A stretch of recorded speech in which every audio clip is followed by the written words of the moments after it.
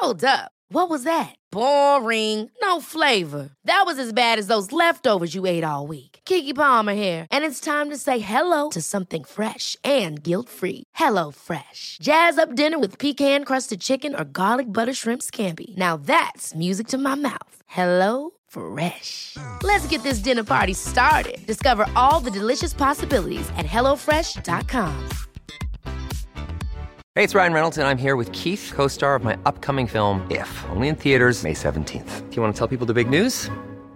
All right, I'll do it. Sign up now and you'll get unlimited for $15 a month and 6 months of Paramount Plus Essential Plan on us. MintMobile.com/switch. Upfront payment of $45 equivalent to $15 per month. Unlimited over 40 gigabytes per month. Face lower speeds. Videos at 480p. Active Mint customers by 531.24 get 6 months of Paramount Plus Essential Plan. Auto renews after 6 months. Offer ends May 31st, 2024. Separate Paramount Plus registration required. Terms and conditions apply if rated PG. When you're ready to pop the question, the last thing you want to do is second-guess the ring. At BlueNile.com, you can design a one-of-a-kind ring with the ease and convenience of shopping online. Choose your diamond and setting. When you find the one, you'll get it delivered right to your door. Go to BlueNile.com and use promo code LISTEN to get $50 off your purchase of $500 or more. That's code LISTEN at BlueNile.com for $50 off your purchase.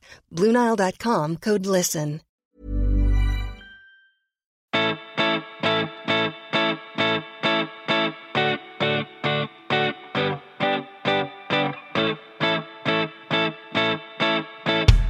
Hi, everyone, and welcome to the House of Pod. I'm Kaveh. And I'm Lizzie. And if this is your first time listening, we're a medical sort of podcast where we try to discuss medicine and health in a relatable way. And we will answer questions you may not feel comfortable asking your doctor and definitely won't bring up to your friends. I'm super excited about our upcoming guest, Dr. Heval Mohamed Kelli. He's a cardiologist who's finishing up his fellowship at Emory.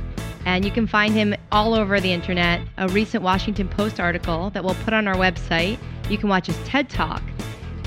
Again, find him anywhere, everywhere. He's wonderful. He's an inspiration in his activism and does all of this in his spare time as a cardiologist. So he is kicking our asses. The opinions on this podcast are broadcasted for educational and informational purposes only and do not represent the opinions of our employers. These opinions are not intended as a diagnosis, treatment, or as a substitute for professional medical advice, diagnosis, or treatment. Please consult a local physician or other healthcare professional for your specific healthcare and or medical needs or concerns.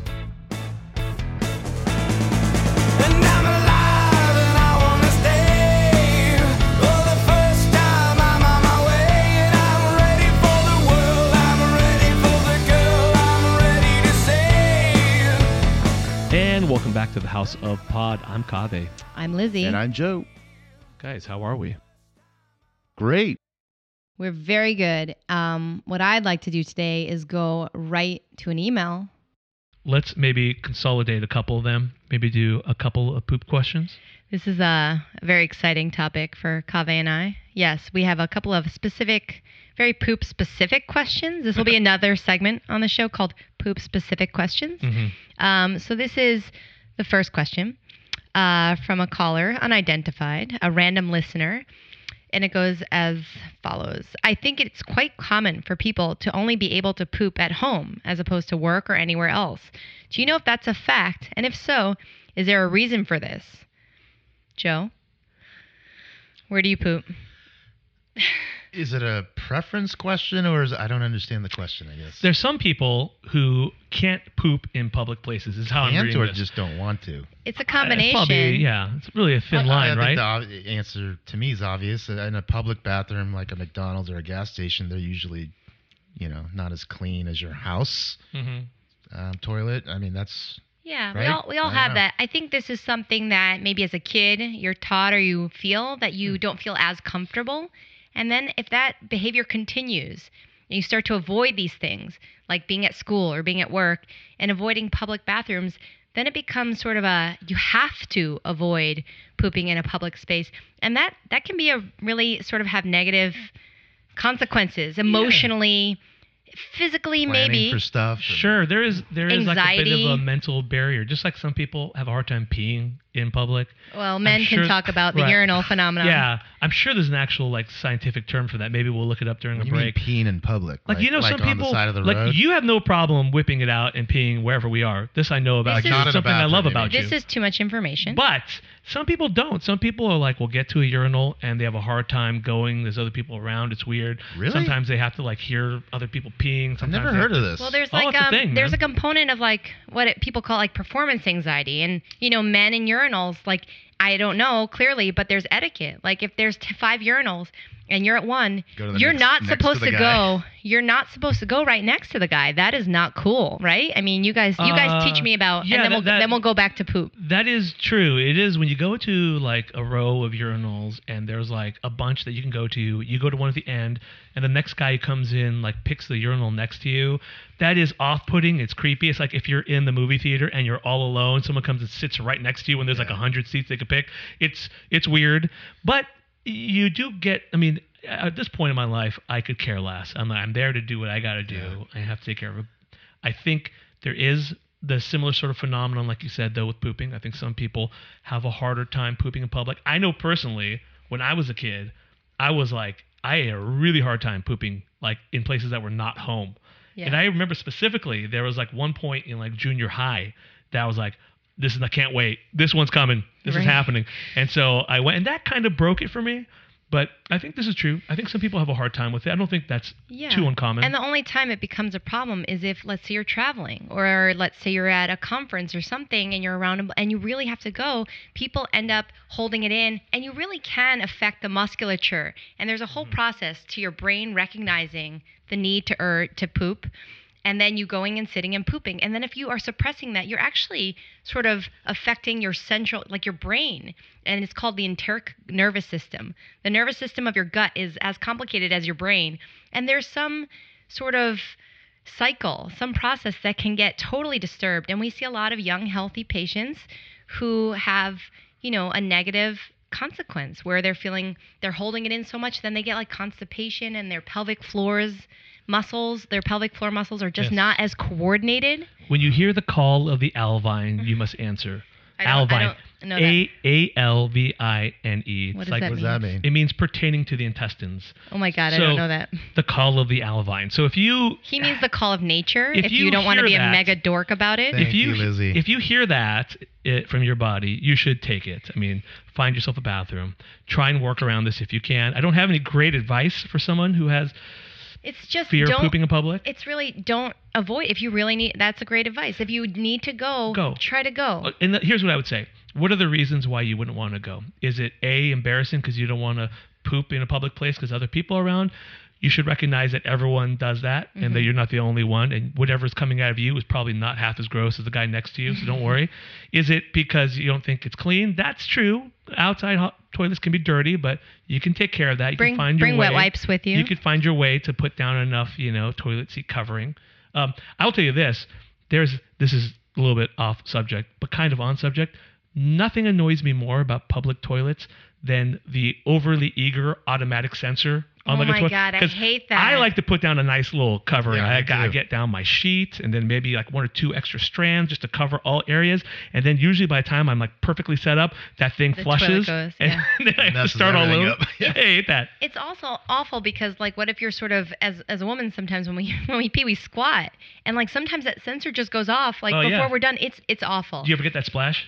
I do, and it's really disgusting, and I don't actually want to talk about it. It's like makes me, that's one thing. I can poop anywhere, and Kaveh and I have talked about this, I won't get too graphic, but using a toilet at work is very gratifying. I immediately think like, oh, I don't have to like worry about clogging my own toilet at home. Because the hospital has those industrial strong ones. I'm just like, I love it. It's like wonderful. Can we, so on that note, the second question we have is there an etiquette for pooping at work?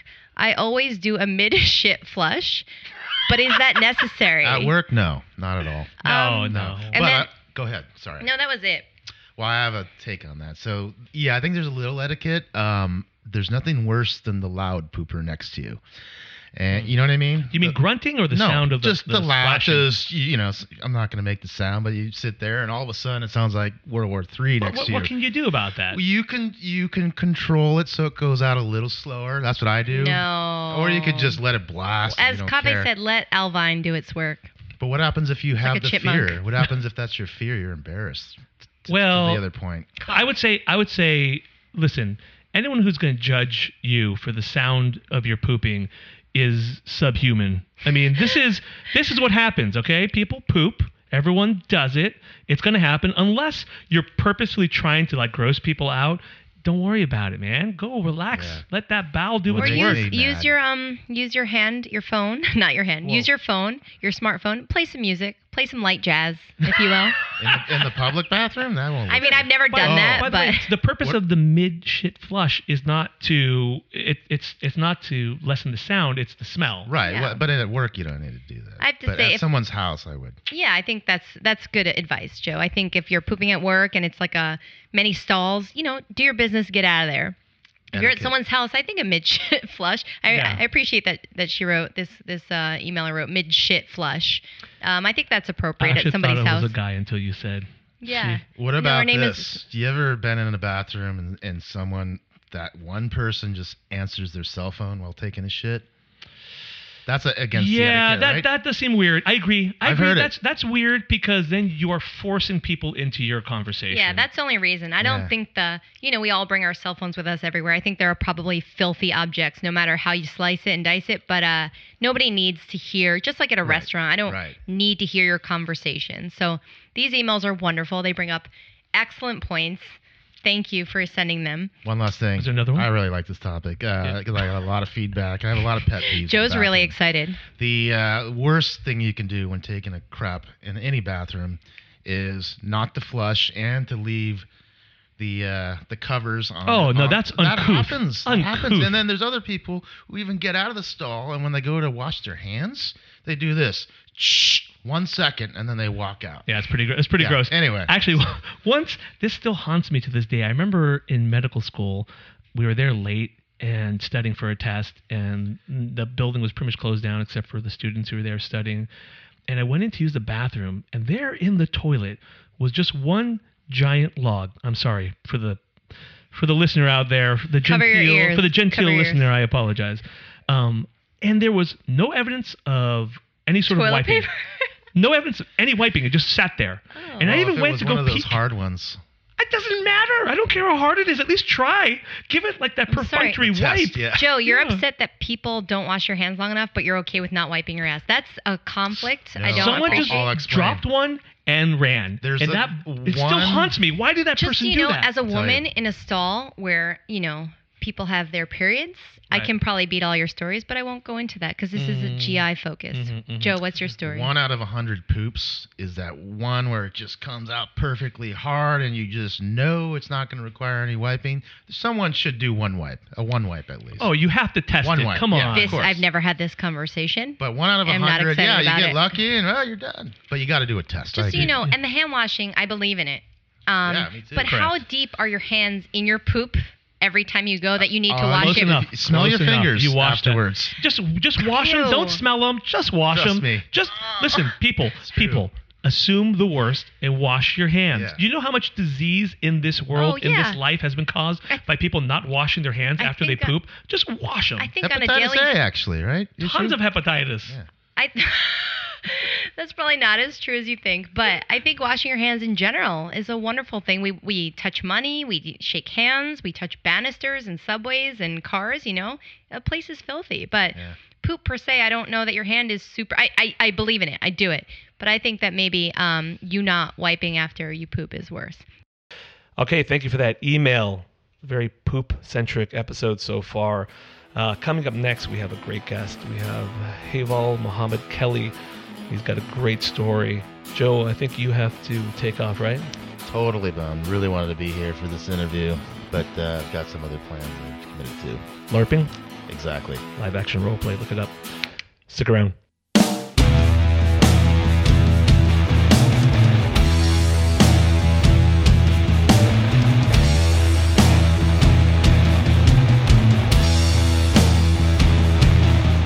With us today is Heval Mohamed Kelli, a Syrian refugee who fled to Germany and came to America a few days after 9/11 and went from dishwasher and toilet cleaner to a physician.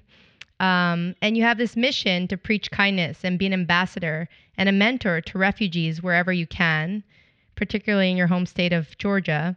Can you tell us a little bit about how you got on this path and what made you want to pursue medicine in particular? Oh, yeah. Thank you very much for having me on your show. It's an honor. I mean, where do I start? It's like presenting a case of a patient, actually, more than my life. That's complicated. I know. Why don't you start with Germany? Why don't you start how you ended up in Germany and what that was like? Yes, sir. So I'm a Kurd from Syria, and my father was a lawyer, and practicing lawyer, and he got oppressed by the Syrian government due to being a Kurd, which is an ethnic group that is scattered through Iran, Syria, Turkey, and Iraq.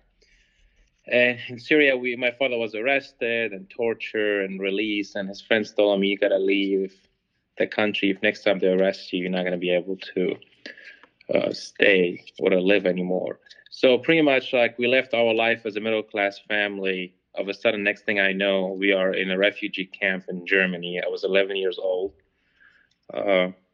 We were like sharing bathroom with everyone on the same floor. It was a pretty big shock. We were placed in a small town called Hershad, where we used to live in Aleppo, which was a couple million people in Syria. And now we're in a small town of a few thousand, where we were the only very few refugees who didn't look like the Germans. It was tough. For 6 years, we lived there. And every 6 months, we had to reapply for asylum, almost similar to the DACA people here. We were applying for refugee status, but we were not accepted. We were at the mercy of the government. And then the church over there told us you could apply to Canada or the U.S. as a refugee and see if you get accepted. So we tried with the U.S. because it was harder. And after 2 years of extreme vetting, and I mean going back and forth between the embassy, got almost all my vaccination 3 times. So I have so many autoimmune antibodies. You're immune to rabies. Yeah. So, and then we heard the first thing that ever made us feel comfortable since leaving Syria, say, "Welcome to America," And we finally thought, now we have a place where we could build a home. It's funny to talk to refugees who come here, and even with all the problems that we're having here with immigration and all the controversy about people trying to make it into our country now, it's still a place people want to be. It's still a place that people want to come to because there's still that hope for at least that chance. There's at least the hope that you could become a meaningful part of society, and you're clearly have proved that. So how from that beginning where you came over, you moved here, did you get to medicine? I think I became a doctor not for the common reason that many people decide when they one day see a physician. I want to help people. I treated like medicine as my 5th language. So I speak, Kurdish, mother tongue, Arabic because I was in Syria, and German. And when I came here, I started speaking English. And I learned that medicine is like a language. No matter how you leave the country, no matter who you're oppressed, is a skill that you cannot lose. And it's something also helping the people at the same time. But what happens when we came to the U.S., we thought we were not going to be able to come because 9/11 happened. But then we got a call from the embassy saying you got 3 days to leave the country, either now or never. Next thing we know, we landed in Atlanta, September 25th. And here we are in the Clarkston, a small town in the South in Georgia. And it was hard because I was 18 years old. We didn't leave our home for 2 days because we were afraid we're going to be harassed being Muslim, watching these images on TV in Germany. But the next thing, what happens is, honestly, was when these people knocked on our door. These white people were knocking on our door, and we thought they were part of the CIA. It's kind of like, why these people are coming here? We are Muslims. But they were members of the Southern All Episcopal Church who really came and welcomed us. And I think that showed me that this country is different from any other place we've been to. Mm-hmm. But think about it, like here's a Muslim refugee family came after 9/11 in the South and getting welcomed by the Southern Christian. Yeah. That we knew there's something different.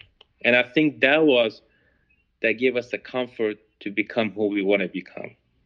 Mm-hmm. Because I don't think intelligent only or the hard work made us achieve where we want to be. My family is just a product of the indirect and direct act of kindness of Americans. Mm-hmm. And you talk about that on the TED Talk about how you feel, I guess, grateful and indebted to the community that accepted you and you want to give back. So in my mind, maybe for me, medicine is a sort of a way to give a little bit. And you also volunteer your time, right, in free clinics as well, despite being a busy cardiology fellow.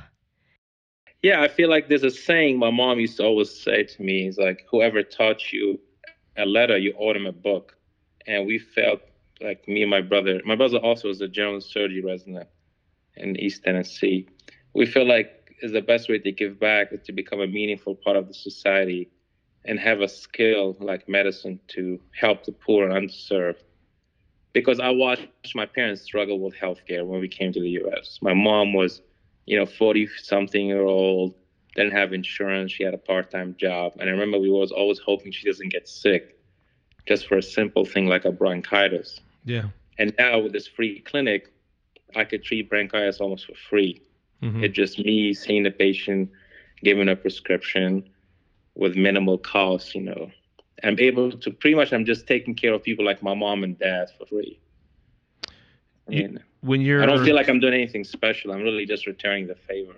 Well, it is kind of special, man. I mean, it's hard enough to get into medical school in this country. It's hard enough to get into cardiology fellowship at a good place like you've done, particularly coming from what you've had to deal with, doing the refugee thing, coming here, working in high school every night as a dishwasher, and now being a fellow at the hospital that's like a block away from where you were washing dishes. It's a big step, and it's not easy to do. It's really impressive. But let me ask you, when you're treating patients in the hospital, do you find yourself still running across patients who look at you skeptically, or who look at you and see maybe just a refugee, or you worry that they see you as a threat? Do you have to win over patients, do you feel? Or do you feel at this point, now that you're a doctor, that doesn't really exist anymore? Since the nomination of President Trump and seeing the rise of anti-immigration sentiment, I felt like I need to stand up and speak up for refugees in a way to show us we are an investment in the society. I'm not going to be like the defensive, aggressive person pointing finger, because I can't fight hate with aggression. Mm-hmm. I have to take that energy and show them a different way of looking at things. And that's something I do right now. I show Americans and people who don't know refugees, here we are, the refugees. We're part of the society. We're here to serve this country. And that opens the door to discussion, I remember I had a patient one time told me, he's like, oh, doc, where are you from? I was like, from Syria. And he's like, are you a Muslim? He's like, yeah. And he's like, yeah, a lot of Muslims are great, but 10% are terrorists. So most people would get angry. I was like, sir, I think your math skills are terrible. He said, why? I was like, there's 1.4 billion Muslims. 10% is about 140 million terrorists. That's a lot of terrorists we try to fight. He's like, well, maybe 1%. I'm like, that's 14 million. He's like, you're right. My numbers are wrong. I was like, well, doc, you're one of the good ones. I was like, if you know any of the bad one, I'm going to report you to the FBI. That's right. So then he started thinking you're right. I don't know any of the bad one. I just watch TV. I was like, yeah. But now you know a Muslim like me. And it's very hard to hate something that you know. I think most people have ignorance. The hate is based on ignorance. It's not based on something they know. I mean, if you have a neighbor who's Muslim or a refugee, it's very hard for you to hate that person once you know them. Well, I think when people voice their prejudice toward a group, they're expecting that defensive, aggressive response that I think feeds more into the hate. Like, see, I was right. You're getting angry. Yeah. But when you take it from a different way that they didn't expect and you start a discussion with them, it takes a lot of self-control too. I understand that. But I think being a physician, we learn that through our training to not take anything personal. Right. And I think I use that power of our training is to, when I talk to patient about non-medical items and, things like anti-immigration, I use that opportunity to investigate more and listen. And then I think people trust us. Like, as physicians, we have that power. I think if more of us are involved in social justice and in the community, we could change a lot of minds, because people don't take our opinion as bias of like, if you're a politician or a businessman. We have this unique thing about being a physician that people just trust your opinion. Right. And I use that power in the public. You first came to my attention because of your ambassador work, for lack of a better word. I don't think you're actually technically an ambassador. That's not a title, but that's what you've been doing out there, sort of on micro and macro sort of levels, meeting people and trying to show them a different perspective of what it's like to be a Muslim immigrant to this country. And where I first heard about you was in a Washington Post article, early June, where you had sort of hooked up with this guy named Arnold Michaelis. I think that's how you say his name. He's a really interesting guy. He's a recovered neo-Nazi skinhead who's sort of become this Buddhist who's like a Nazi whisperer or something. He sort of runs this underground railroad for like people in the KKK or neo-Nazis that are trying to get out of that life. And you somehow got connected with him to help sort of be an ambassador to some of those people who hadn't met a Muslim person or needed to meet someone like you. How did you get connected with him in the first place? Oh, we both were speaking at the Carter Center, and it was the Islamophobia conference. An interesting part, there were a lot of scholars who were Muslims who spoke about Islamophobia, and he was the only person who spoke about a community intervention. It's like going to a cardiology conference where everyone talks about heart attack, but nobody's talking about the treatment or prevention. Mm-hmm. And he was the only person who did that. I was like, oh my God, I love this guy, even though he looks so much different than me. He came there with all this tattoo on his body, Hawaiian shirt, and everyone's wearing a suit. But me and him became really good friends because we had the same understanding. The way to fight Islamophobia, yes, we could educate people about it, but we have to find a way to bring the communities together. We can't just keep talking about the problem all day long. Yeah. So he said, I know this guy who's 2 hours away from you in Georgia. He in the process of leaving the KKK, but I think he needs to meet someone like you because he still have this anti-Muslim, anti-refugee sentiment. And I kind of thought about it, okay, well, it must be a reason that this guy asked me to do that. Should I go drive and meet this guy 2 hours away from me and put my life at risk? But then I thought about it. Those people are more afraid of me than I'm afraid of them. Mm-hmm. If you look at the current, sure. The news is, so I took it as a challenge. And I thought about it. I was like, if I, as a privileged, educated immigrant refugee, not going to stand up and speak up and know my rights, do I expect the Syrian refugee who came here 2 years ago to speak up for themselves? Right. Do I expect the underprivileged immigrant to do that when they're struggling, washing dishes, working in gas station? They don't have the power that I have. So if I don't do it, I don't expect the common man to stand up there. So I started talking to this guy over Facebook, and then we start having conversation. And what I did is I let him speak 90% of the time. It's like listening to a patient and trying to find the reason and diagnosis why they feel this way. And eventually I caught on his understanding of what's going on. He was just angry. He was frustrated with life. He didn't know many Muslims. So we started talking, and I decided to go visit him. So I ended up visiting him, and I just showed him. I didn't even read about how to fight hate or read about how to convert KKK members. I just treat him like a normal person, like I would treat my friend. Is that part of the medical training, you think? I think it's part of our training that we start listening to patients more and understand the pain that they're having is not personal toward you. It's something more deeper from their history and background. And you need to show them a different face of what they're hating. You hear over and over again these stories of hate and how someone reaches out and things improve, and that it's clearly just misdirected anger, misdirected frustration, and people feel unheard, like they don't have a voice. And just with poor communication or education or, like you said, ignorance, it manifests in ways that are just unproductive and obviously sometimes violent, and what you're doing, or this article again features just like your spirit, your generosity of spirit, which is, something that we should all emulate, Something we've discussed a lot on our show is the importance of mentorship, particularly in the medical setting, and how important it is to have a mentor along the way of your training. And not only are you providing mentorship, it seems like, when you're at these clinics, you're dealing with the community and you're reaching out to the refugees and the immigrants who don't speak English as well as you, or don't have the opportunities as you, or when you're dealing with these people who are trying to expose themselves to new things, like that Washington Post story. But what points in your life were mentorship important, particularly in regards to medicine?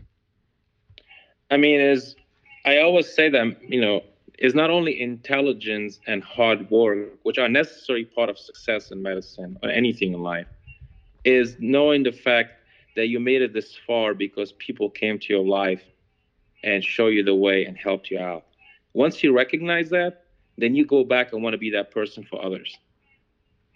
That's something I learned early on when I came to the US, when I was washing dishes. After a few years being in America, this guy reached out to me because he heard about me being a dishwasher, want to become a doctor. I don't know any doctor then. And he was this heart surgeon, Dr. Omar Latouf, who his daughter went to my brother's school, and my brother mentioned to him, and he called me. I was suspicious first, like, why this Middle Eastern doctor calling me? Is he trying to find out a thing about my dad? Yeah. Right. But he was a very genuine person who now we work together at Emory. I mean, he mentored me. Not only he mentored me, I think mentorship is a one way. Sponsorship is the next level of mentorship.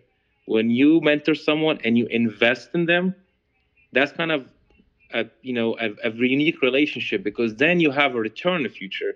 We publish papers together, we travel the world, we start our organization. So it's a win situation for him too.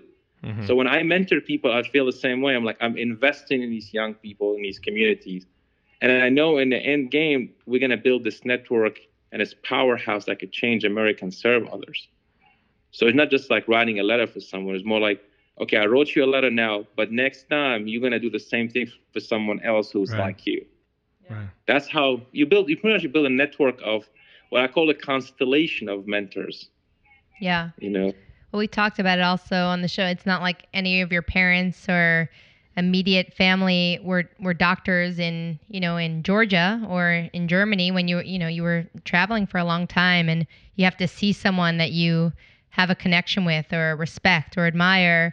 And it sounds like, he helped mentor you and also gave you a piggyback over the front door. That's what she says. Brilliant is exactly what most people from underserved community they need. Like when I was in Clarkson, my neighbors were not doctors and nurses and nurse practitioners. How do I wake up one day in my life and say, I want to be a doctor? And that's what I do with my med students. I go to the schools and to the community and show them that you could be like us. Yeah. Because when they see it, they believe it. And it's being present is the most powerful. And it's exactly what you said, is having someone in your life that you aspire to be. So right now you're in your third year of cardiology fellowship, is that correct? Yes. What's the plan from here? Are you going to specialize? Are you going to start a private practice? What are you going to do? Oh, the future for me, is preventive cardiology. That's what I believe in now. That's the future of treating our disease. And my goal is to stay hopefully within the Emory system, to still be close to education and mentorship, and also serve my community. So I'm trying to work something out where I could still be a clinician, but also be a medical educator. Mm-hmm.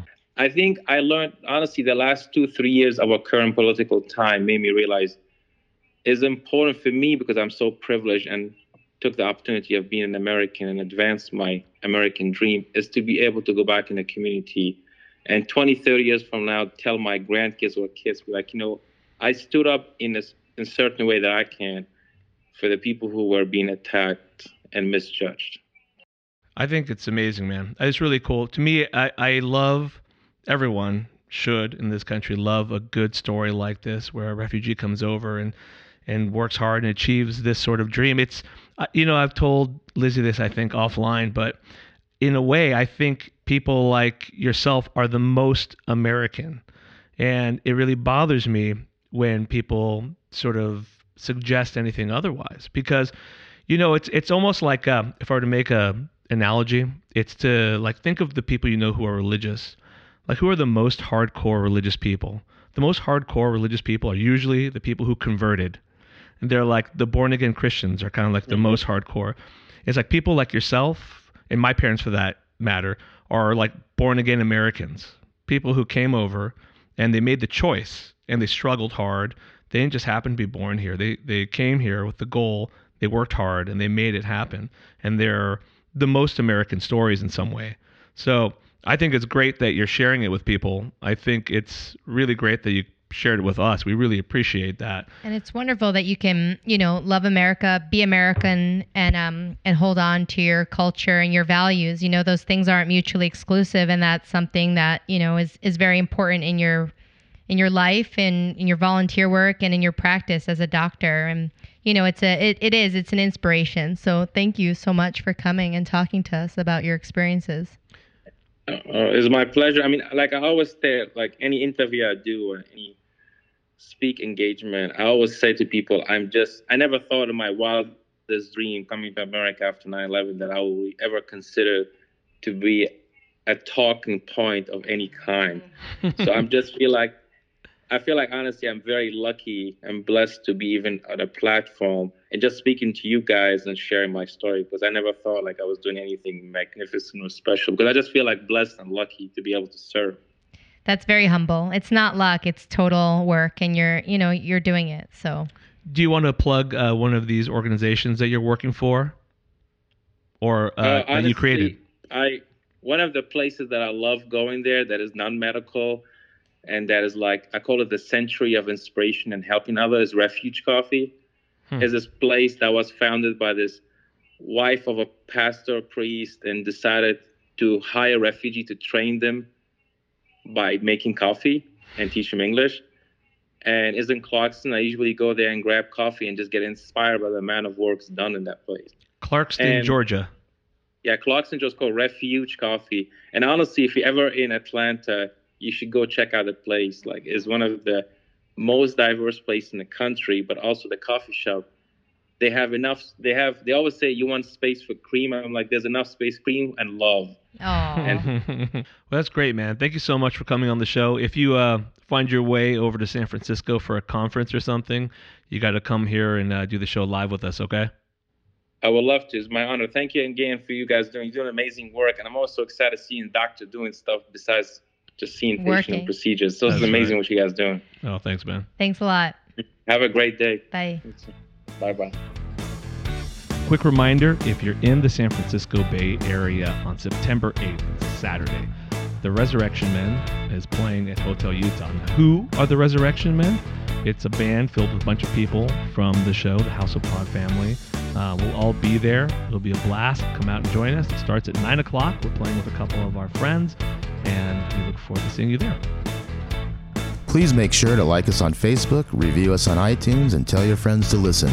You can email us at hopquestions@gmail.com or call us at 408-444-6623, and we are also now on Stitcher.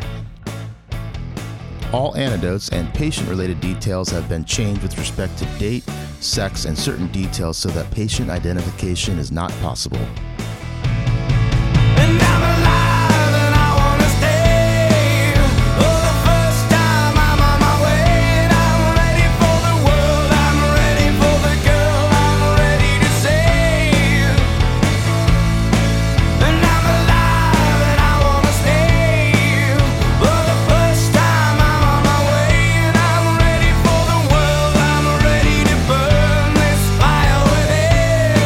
Let's begin.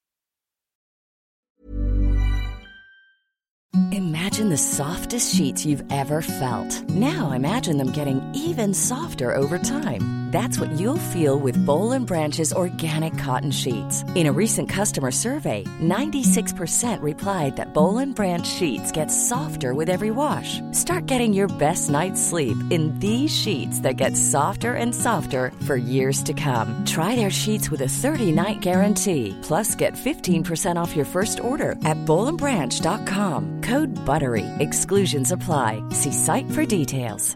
Ever catch yourself eating the same flavorless dinner 3 days in a row? Dreaming of something better? Well, HelloFresh is your guilt-free dream come true, baby. It's me, Keke Palmer. Let's wake up those taste buds with hot, juicy pecan-crusted chicken or garlic butter shrimp scampi. Hello Fresh. Stop dreaming of all the delicious possibilities and dig in at HelloFresh.com. Let's get this dinner party started. Imagine the softest sheets you've ever felt. Now imagine them getting even softer over time. That's what you'll feel with Boll & Branch's organic cotton sheets. In a recent customer survey, 96% replied that Boll & Branch sheets get softer with every wash. Start getting your best night's sleep in these sheets that get softer and softer for years to come. Try their sheets with a 30-night guarantee. Plus, get 15% off your first order at bollandbranch.com. Code BUTTERY. Exclusions apply. See site for details.